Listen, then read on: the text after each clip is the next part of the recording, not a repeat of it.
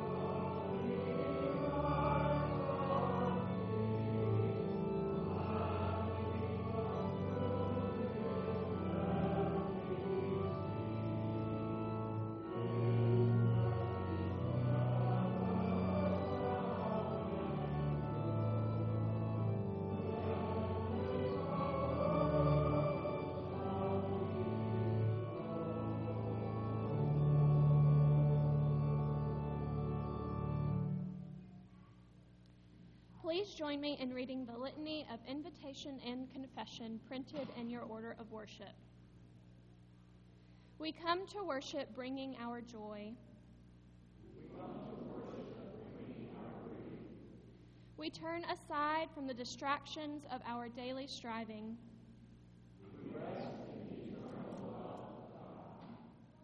As we affirm God's love, we confess our inadequacy at loving.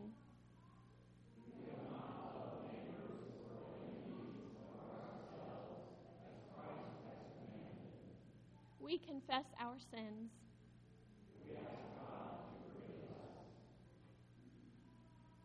Sisters and brothers, God has baptized us in grace. We are forgiven. Let us lift our voices in gratitude and praise to God.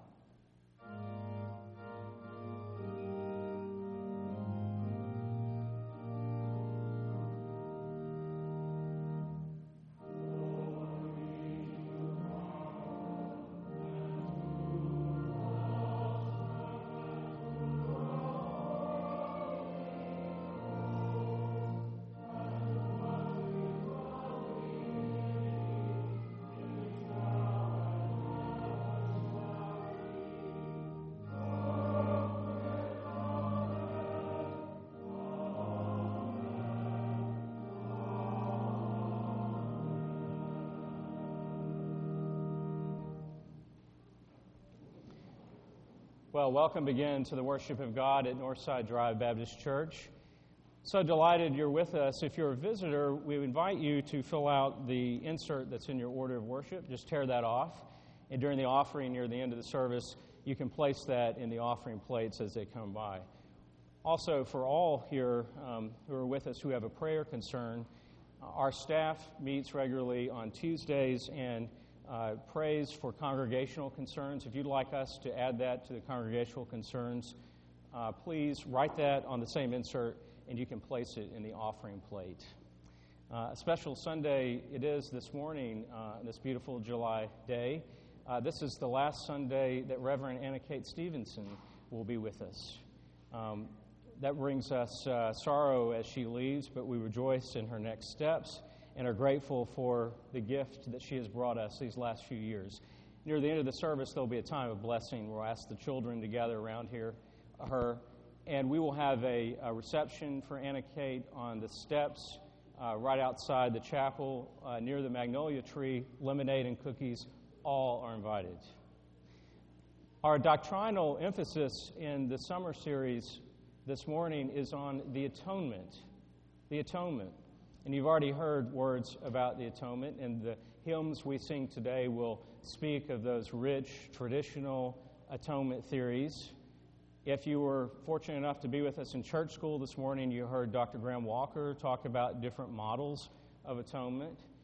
And you can, in the sermon this morning, you can ask, did I give any of those theories in my sermon? I'm interested to hear what you think. The Scriptures will speak in different ways of the power and significance of the atonement. For those of you who were raised with a theological tradition that talked about the wrath of God being poured out on Jesus, then you might need a little antidote in Psalm 85 that talks about God's anger subsiding. You might need to hear about reconciliation from Paul's letter to the Corinthians, and you might need to hear about what true service looks like from the Gospel according to Matthew. Let's hear those texts as we worship God.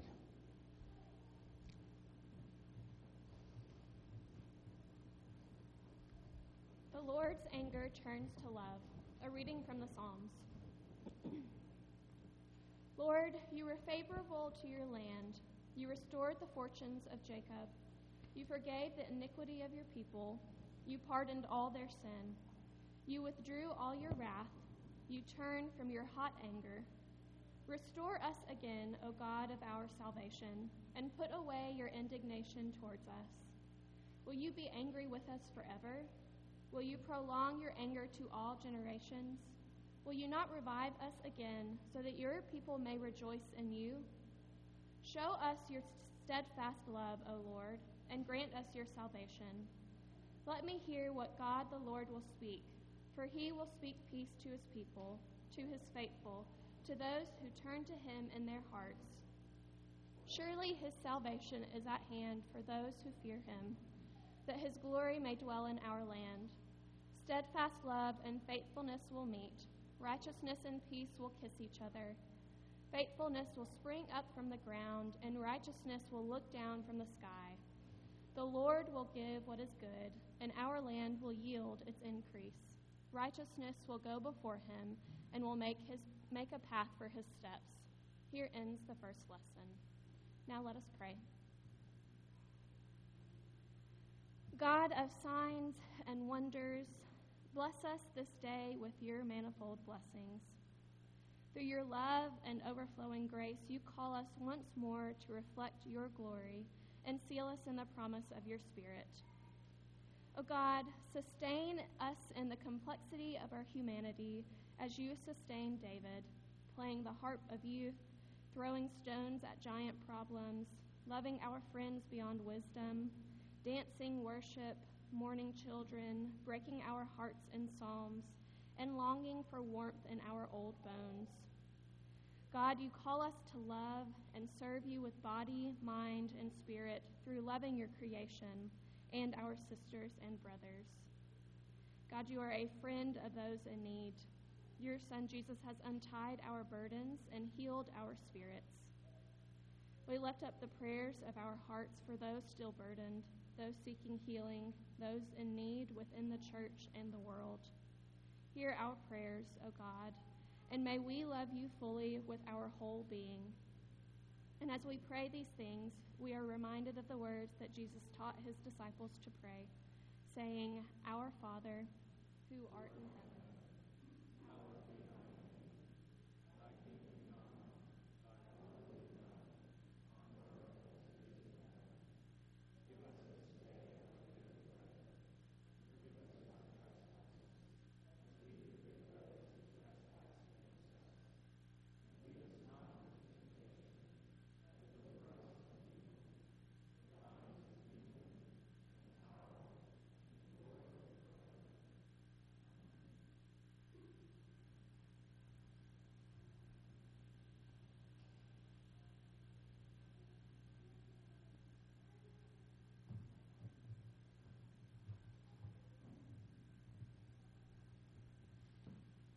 Christ died so that we might live for God.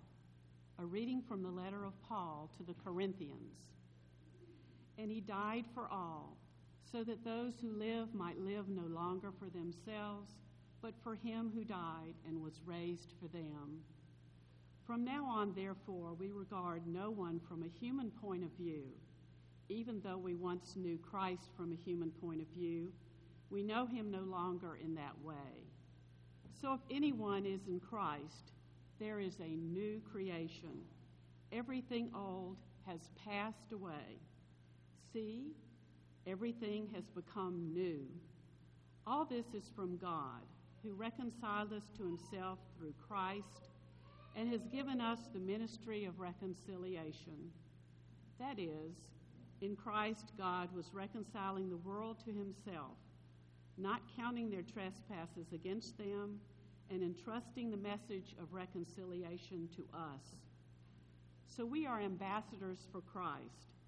Since God is making his appeal through us, we entreat you on behalf of Christ, be reconciled to God. For our sake, he made him to be sin who knew no sin, so that in him we might become the righteousness of God. Here ends the second lesson. Girls and boys, you can join us at the front.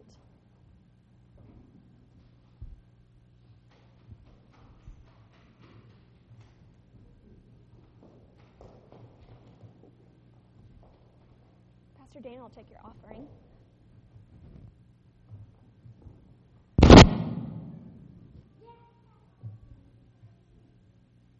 I'm so glad that you're all here today. How many of you like being outside? Do you have a favorite place outside? Yes. Where? The pool? The Amazon rainforest. The Amazon rainforest. What a place. I'm sure that is amazing. I have a digging pit. A digging pit? That's your favorite? Mine is my trampoline. Your trampoline. Yeah. Where's yours? Baseball. Baseball. Yeah. And white water. And white water. Six Six Flags. Yeah. Well, I love a place that is outside with lots of wildflowers. I love wildflowers. And I actually picked these from around the church. Aren't they beautiful? They're so pretty. They're bright, and they have so much color in them. They look like the sun to me. Aren't they pretty? I haven't ever been to a place where there's just tons and tons, hundreds of wildflowers, but I can imagine what it would look like. I've seen pictures, and I just can't, I actually can't imagine how beautiful it would be. It's almost like it would be too beautiful to imagine. But there is a story, there's a scripture in the Bible from the book of Psalms, and the author says that everything in the world, everything that is good on this earth is God's.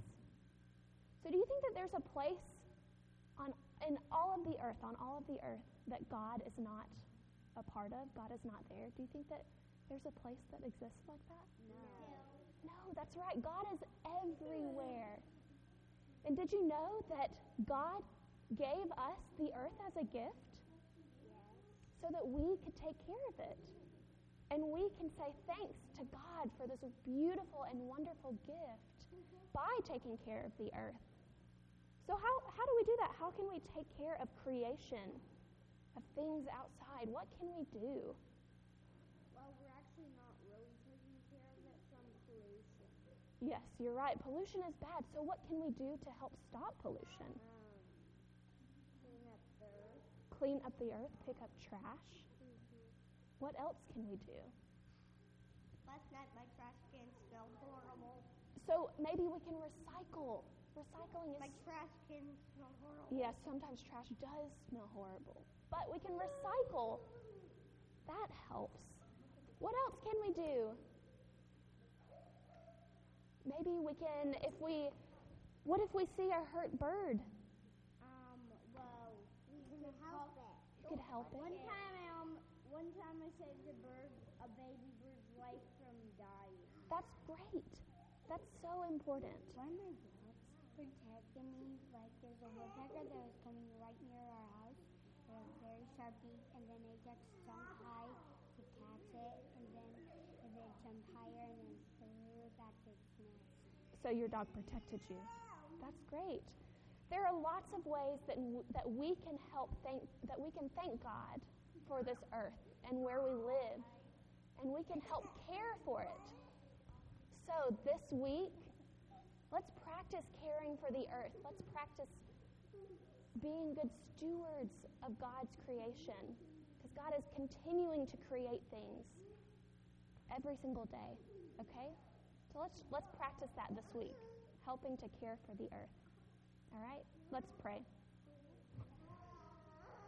Dear God, we thank you for this beautiful earth that we live in. We thank you for the green grass and the beautiful wildflowers and the air that we breathe. God, I pray that we will continue to care for this place that you have given to us. We love you. In your name we pray. Amen.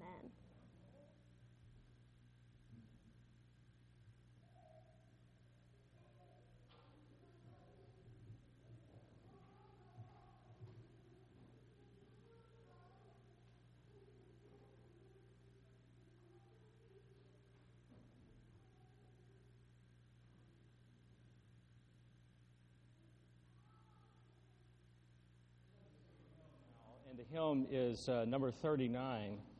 And the reason I'm standing up here is because it may not be as familiar a hymn for you as some other ones you've heard this morning.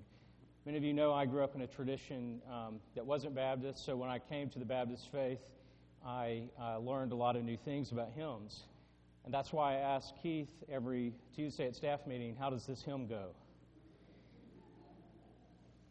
And to be fair, the notes to this hymn say that although it is a hymn that is it's grand in its approach to Scripture, it covers almost every biblical teaching imaginable, it is a difficult hymn to master, it says. So I've asked a person who's good at mastering hymns to come up along with the choir ensemble, Keith Walker and the choir ensemble, to sing hymn 39. They'll sing the first two stanzas. When we get to the third and fourth, you will stand and sing with them. Thank you.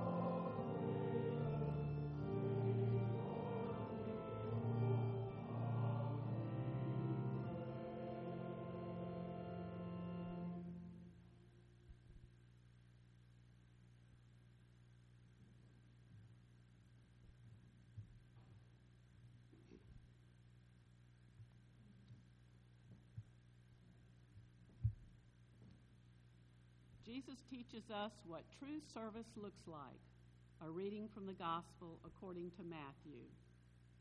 Then the mother of the sons of Zebedee came to him with her sons, and kneeling before him, she asked a favor of him. And he said to her, "What do you want?" She said to him, "Declare that these 2 sons of mine will sit, one at your right hand and one at your left in your kingdom." But Jesus answered, "You do not know what you're asking. Are you able to drink the cup that I am about to drink?" They said to him, "We are able."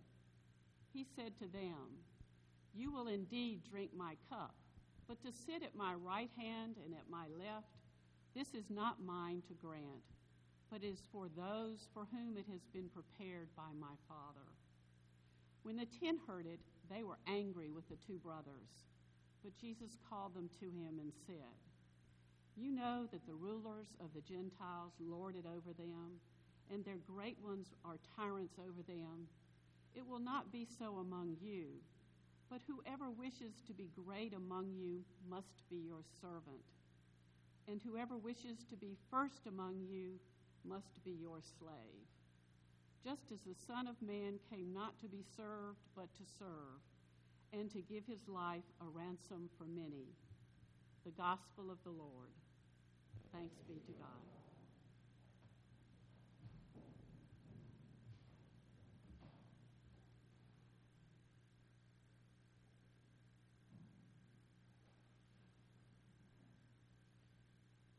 Well, you see, James is out this morning. He and Liz are in Asheville, North Carolina. We'll be praying for them and their journeys. Can you hear me, by the way? Is the microphone on? Good. You notice that he didn't preach on the Trinity last week, and I'm preaching the Atonement this week, so you know what may be difficult theological topics for the senior pastor. And they're difficult theological topics for me. It should be for all of us. And I remember when I got the note from my professor in seminary to visit about the paper I'd written, there was more ink spilled over one section of that paper than any other, and it was my section on the atonement. You see, I struggled with the atonement. I struggle with the atonement. I couldn't, for the life of me, come to terms with it. So there I was in his office, and he said, "I think you need to do some more work on this." He said, "Go read Barth, go read Aquinas." But the older I get, the more I've come to believe that atonement is not something I will one day get if I just read the right book. No, atonement is something that I must receive. It is something that happened. For 2,000 years, Christians have tried to get atonement. There have been all these theories trotted out.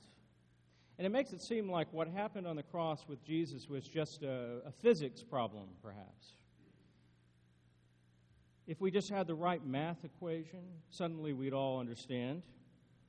And when you first heard the gospel, no doubt there was an atonement theory buried in the message. Think back with me. You may have heard something like, "You're a sinner, and Jesus died for you. So believe in Jesus and you'll get saved." Substitutionary atonement. Maybe some of you grew up in more Calvinist settings and you heard that Jesus only died for certain people, the elect, only those who were preordained to salvation. So he didn't die for Hitler or Pol Pot or whoever you want to fill in the blank with. That's limited atonement theory. How about this one? Jesus died to defeat Satan and all the powers of evil. Christus Victor theory. Well, we've got theories, and none of them really explain things the way we want. All of them have their limits and shortcomings, and you know why that is? It's because we're trying to take the most important thing that has ever happened in the history of the world, Jesus' death and resurrection, and we're trying to reduce that to language, to a theoretical proposition. If there was an equivalent of E equals MC squared for atonement, that's what a theory would do for us, right? But the really important things in life cannot be reduced to language. I remember when my children were born, each of them unique. I remember the first time they took breath. I remember holding Mary Frances's little body in my arms, all swaddled up, looking into her sweet face. And I remember when they held Joseph's little body for me, and there was a second or two when he wasn't breathing. And it felt like reality had been suspended. And then he let out breath. And I held him in my arms. Now, I can't reduce that to language. Now, some of you clever folks out there said, "You just did." But I cannot explain the power of it. I cannot explain the meaning of it. I remember the first time I held a young woman's hand whose baby had just died. There were no words that I could say. What could I have said? Words failed me, so we just sat there and cried. Sometimes the enormity of an action, it cannot be expressed in words. You know, in the Second World War, when the pilot dropped that bomb in the Enola Gay over Hiroshima, he dropped the bomb. They found his journals. He left for his family years later. He said, "I honestly have the feeling of groping for words to explain this. My God, what have we done?" Now I hear in that, "Father, forgive them, for they know not what they do." That is atonement. Atonement arises out of our deep experience that there is a fracture in the fabric of reality. There is separation between neighbor, ourself, and God. And we all want to know, how do we get right with God? Don't we want to know that? How do we get right with God? And how do we get right with neighbor? Well, that's atonement. So this morning, I want to speak to you in your place of deep brokenness or fracture and touch upon three experiences in the life and death of Jesus which bring us closer to the reality of atonement. The first is that atonement in the life of God and in the life of humanity is a God-forsaken place. It is God-forsaken. What do I mean by that? You know the old stories we've heard since youth, some of you, how Adam and Eve were in paradise. They got kicked out of the garden for disobedience. The Israelites, in writing this, they're trying to get at the fundamental fracture in human existence, fracture between human being and God. Things had started out in paradise. Everything was beautiful. There was no death, no sin. But then things got all broken up, didn't they? There was no at-one-ment to be found. There were just a lot of sinful human beings killing each other, starting wars, genocide. Things got off the rails pretty quick. Things had become God-forsaken. And things were God-forsaken for Jesus. I believe the first step in receiving atonement is to experience being God-forsaken. Jesus was on the cross, nailed there to the wood. His disciples had fled, and the one thing that came to his mind was that old familiar psalm that he cried out, that cry of dereliction. Maybe he'd had it memorized since a child. My God, why have you forsaken me?" Jesus knew what it was like to hit rock bottom, to be abandoned. And the path achieving reconciliation began with the hard realization that God had fled the scene. I think for God to experience the human condition in its fullness, God had to empty himself of power, to empty himself of control, to feel what it is like to be God-forsaken. And that's the way life feels like sometimes. For us to begin the process of healing, we have to know what fracture feels like, what separation feels like, what being God-forsaken feels like. The second experience of Jesus on the path to atonement was Jesus' embrace of being a servant. And that's right there in the gospel story that you heard Claire read this morning. The mother of James and John, they go to Jesus and they ask him for something he can't give. She says, "Let these two boys of mine sit on the left and right hand side of yours on the throne when you come into your kingdom." Now there's a mother's love for you, right? I mean, I get that. Maybe they come running home and said, "Jesus is talking something crazy about dying and rising. Keeps talking about this." And maybe Mama said, "Well, you know, maybe that's just a metaphor. Everything that lives must die." And so, not being able to handle the great darkness, she asked for glory. Or maybe they asked for glory and they put her up to it. We don't know. "Let these boys sit on your right hand and your left," she said. A good mother trying to get the best for her sons. But James and John had experienced those extreme moments of Jesus' life. They'd been right there by his side. Did you know that? He invited them up on the mountain for the transfiguration. They'd been in that inner circle on the mountain. They'd seen Jesus' face light up with the glory of God. Later, Jesus would ask them to a very special place, the Garden of Gethsemane. They were asked by Jesus to watch and pray in the garden. Jesus said, "I am deeply grieved." Well, they must have meant a great deal to Jesus to get invited to all those moments. Didn't they deserve the seats of honor? Didn't they deserve to share in the great power that was now owed to them? But Jesus said no. Jesus said that wasn't mine to give.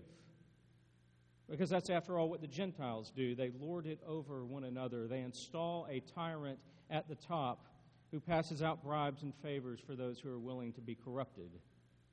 That's not what Jesus came to do. He said, "I came not to be served, but to serve." The disciples wanted power, but Jesus came to serve. And you heard Paul say it differently. He said, "Jesus died for all so that those who live might live no longer for themselves, but for him who died and was raised for them." In other words, quit living for yourself and start living for God. If you want a one-sentence articulation, the gospel, there you have it. If God came to serve humanity, how much more are we called to serve each other?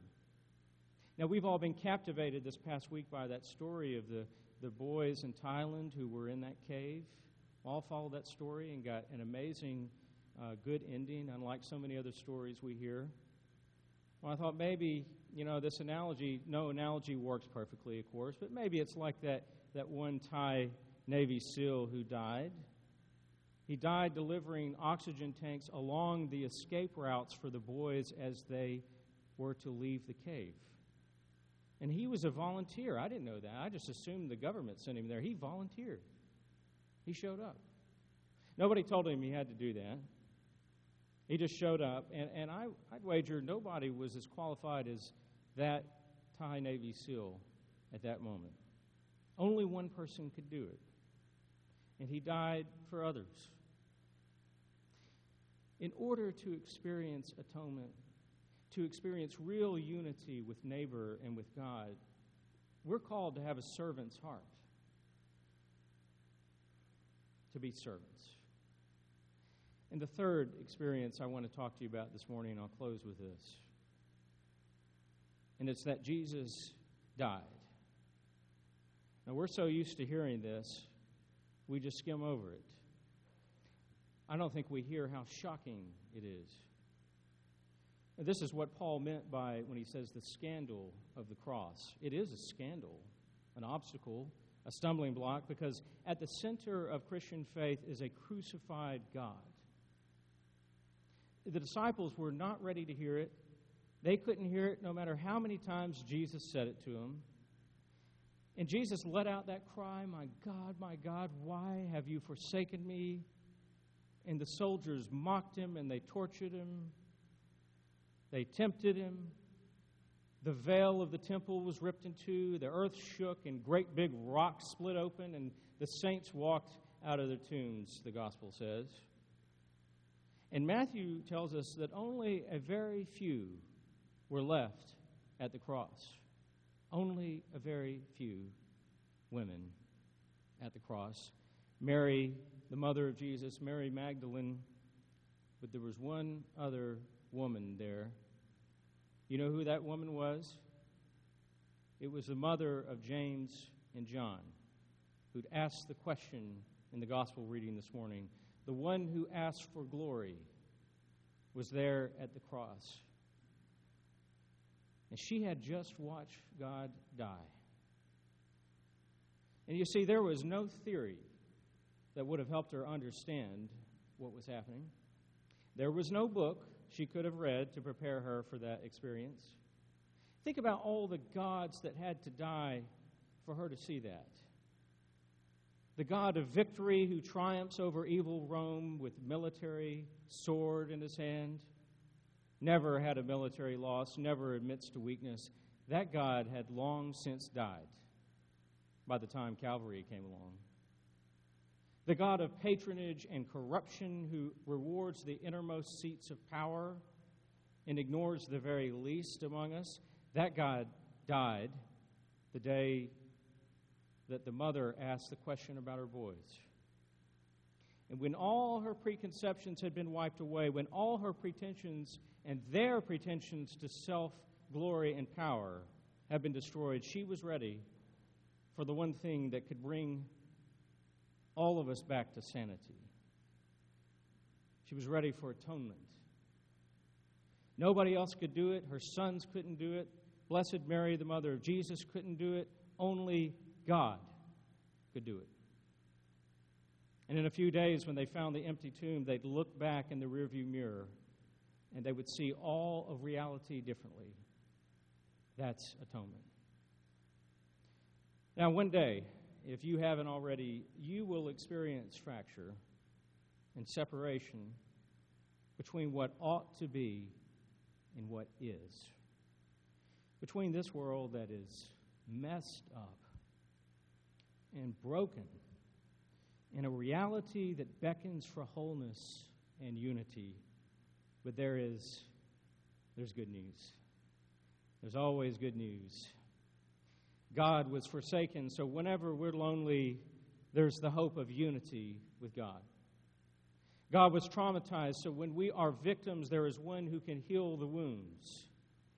God was abandoned by his friends. Therefore, when human relationships fail, there is the reality of friendship with God. And Jesus died. So when death's cruel touch robs us of family, of friends, and one day our own lives, we know that death will not have the final say. Death will not have the final victory, because Jesus experienced life and death in its joy and its cruelty. Because, yes, I don't understand it, but I confess it. Jesus paid the ransom when nobody else could. We now can have life. Amen.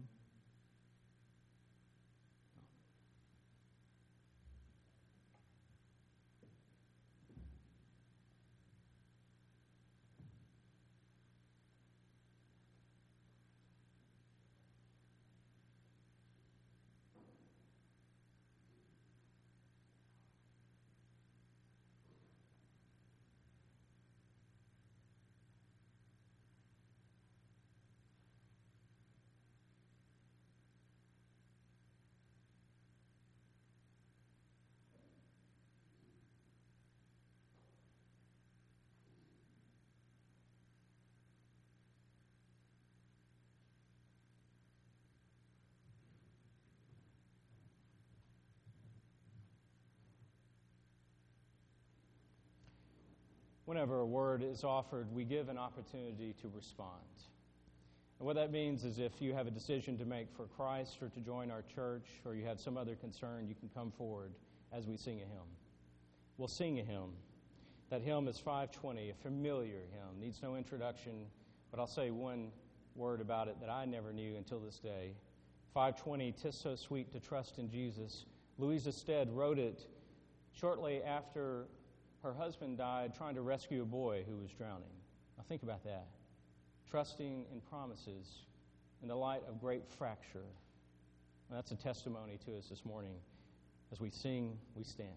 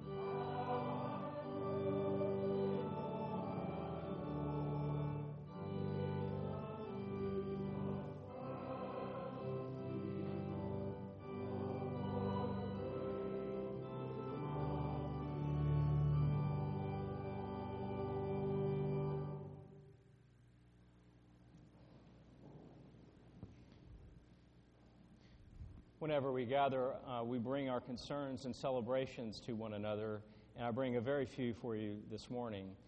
First, an announcement. As I've been saying the last few Sundays, I want to continue to invite folks who are able to sign up for the Habitat for Humanity builds that are coming up. We have several that will be coming up this season. The most important one will be the Lead Day on August 4th. Northside Drive Baptist Church will be leading that build. It'll be an interfaith build. And it's a great time. I did it for the first time last year, had great fellowship, and learned a lot about Habitat. And getting to meet the owner of the house then, and then later the dedication, was just a great joy to see incarnate the work that we're doing. Our sign-ups are down this year, so we ask those who maybe haven't done it traditionally to look at signing up either in the narthex or out here or online. You'll see a link under events. You heard me mention at the beginning of the sermon some concerns for Liz and for James, our senior pastor, James Lampkin, and his wife, Liz, who are in Asheville, North Carolina, visiting with Liz's brother, Phil, who is ill, and they'll be attending to him over the next few days. So they're requesting prayer. And we have many in our congregational life who we lift up this morning.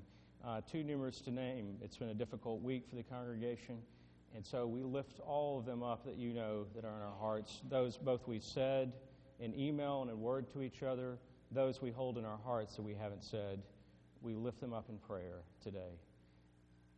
We have a great gift in our offertory music this morning to hear the music of another very familiar and deeply precious hymn to me. Valerie Waters will be playing music for us this morning. Thank you, Valerie.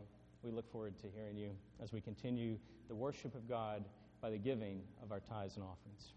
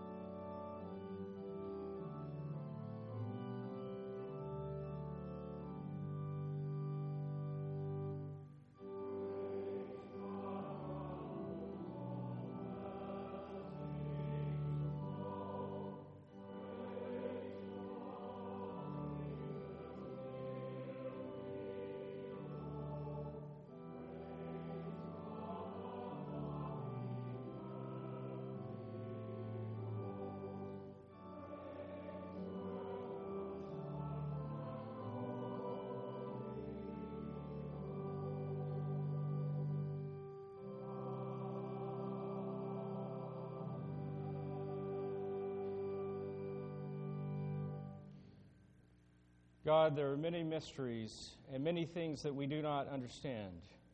But we understand this, that you love us and that your Son died for us. May this be a church that speaks the truth to all we meet in love. May we use these gifts to the benefit of your kingdom. In Christ's name, amen.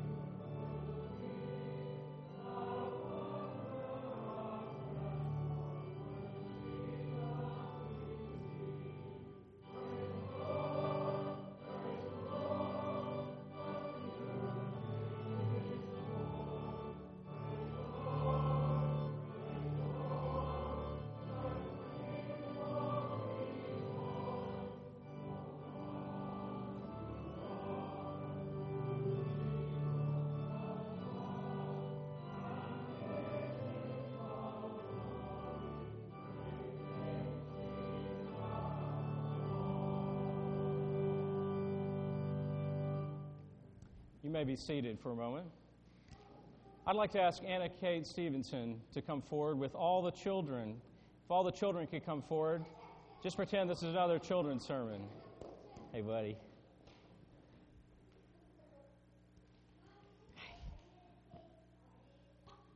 That's a good question.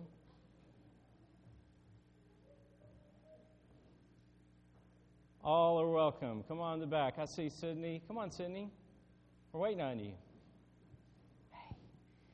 You may be wondering what we're doing up here and why I'm holding a box. Well, Anna Kate may be wondering too. You haven't seen this before, have you? Okay. This box contains letters and other treasures and keepsakes from the children of Northside Drive Baptist Church, and it is a gift to you that you can open and read and remember us with. So I want to give this to you now, Anna Kate. Reverend Anna Kate Stevenson, as you heard me say earlier, this is her last day with us, and we're going to miss you, Anna Kate. You've been here since 2015, October, and you've gone through a lot of things here, haven't you? Okay. You got married in this church, didn't you?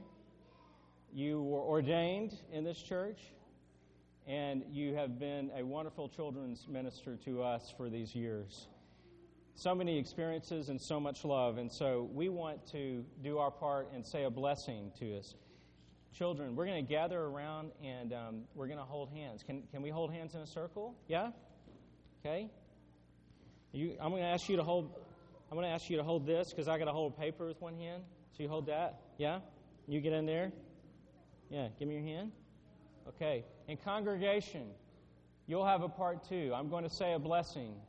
At the end of each blessing, I will say, bless you, and you will say, bless you, Anna Kate. Let's practice it. Bless you. Y'all are doing great. All right, we better get this going, don't we? Yeah. As soon as we're done, go outside for lemonade and cookies, okay? Anna Kate, for years of loving service to Northside Drive Baptist Church, bless you. For every wonderful children's sermon you've preached, bless you. For those great songs you sang to the children in preschool chapel, bless you. For the love you've shown all of our children and parents and all in this church, bless you. For every card you wrote to the children on their birthday, and just to check in and say, hey, how you doing? Bless you. And Anna Kate, for your love of God and God's church, and for journeying with us these past 3 years, bless you.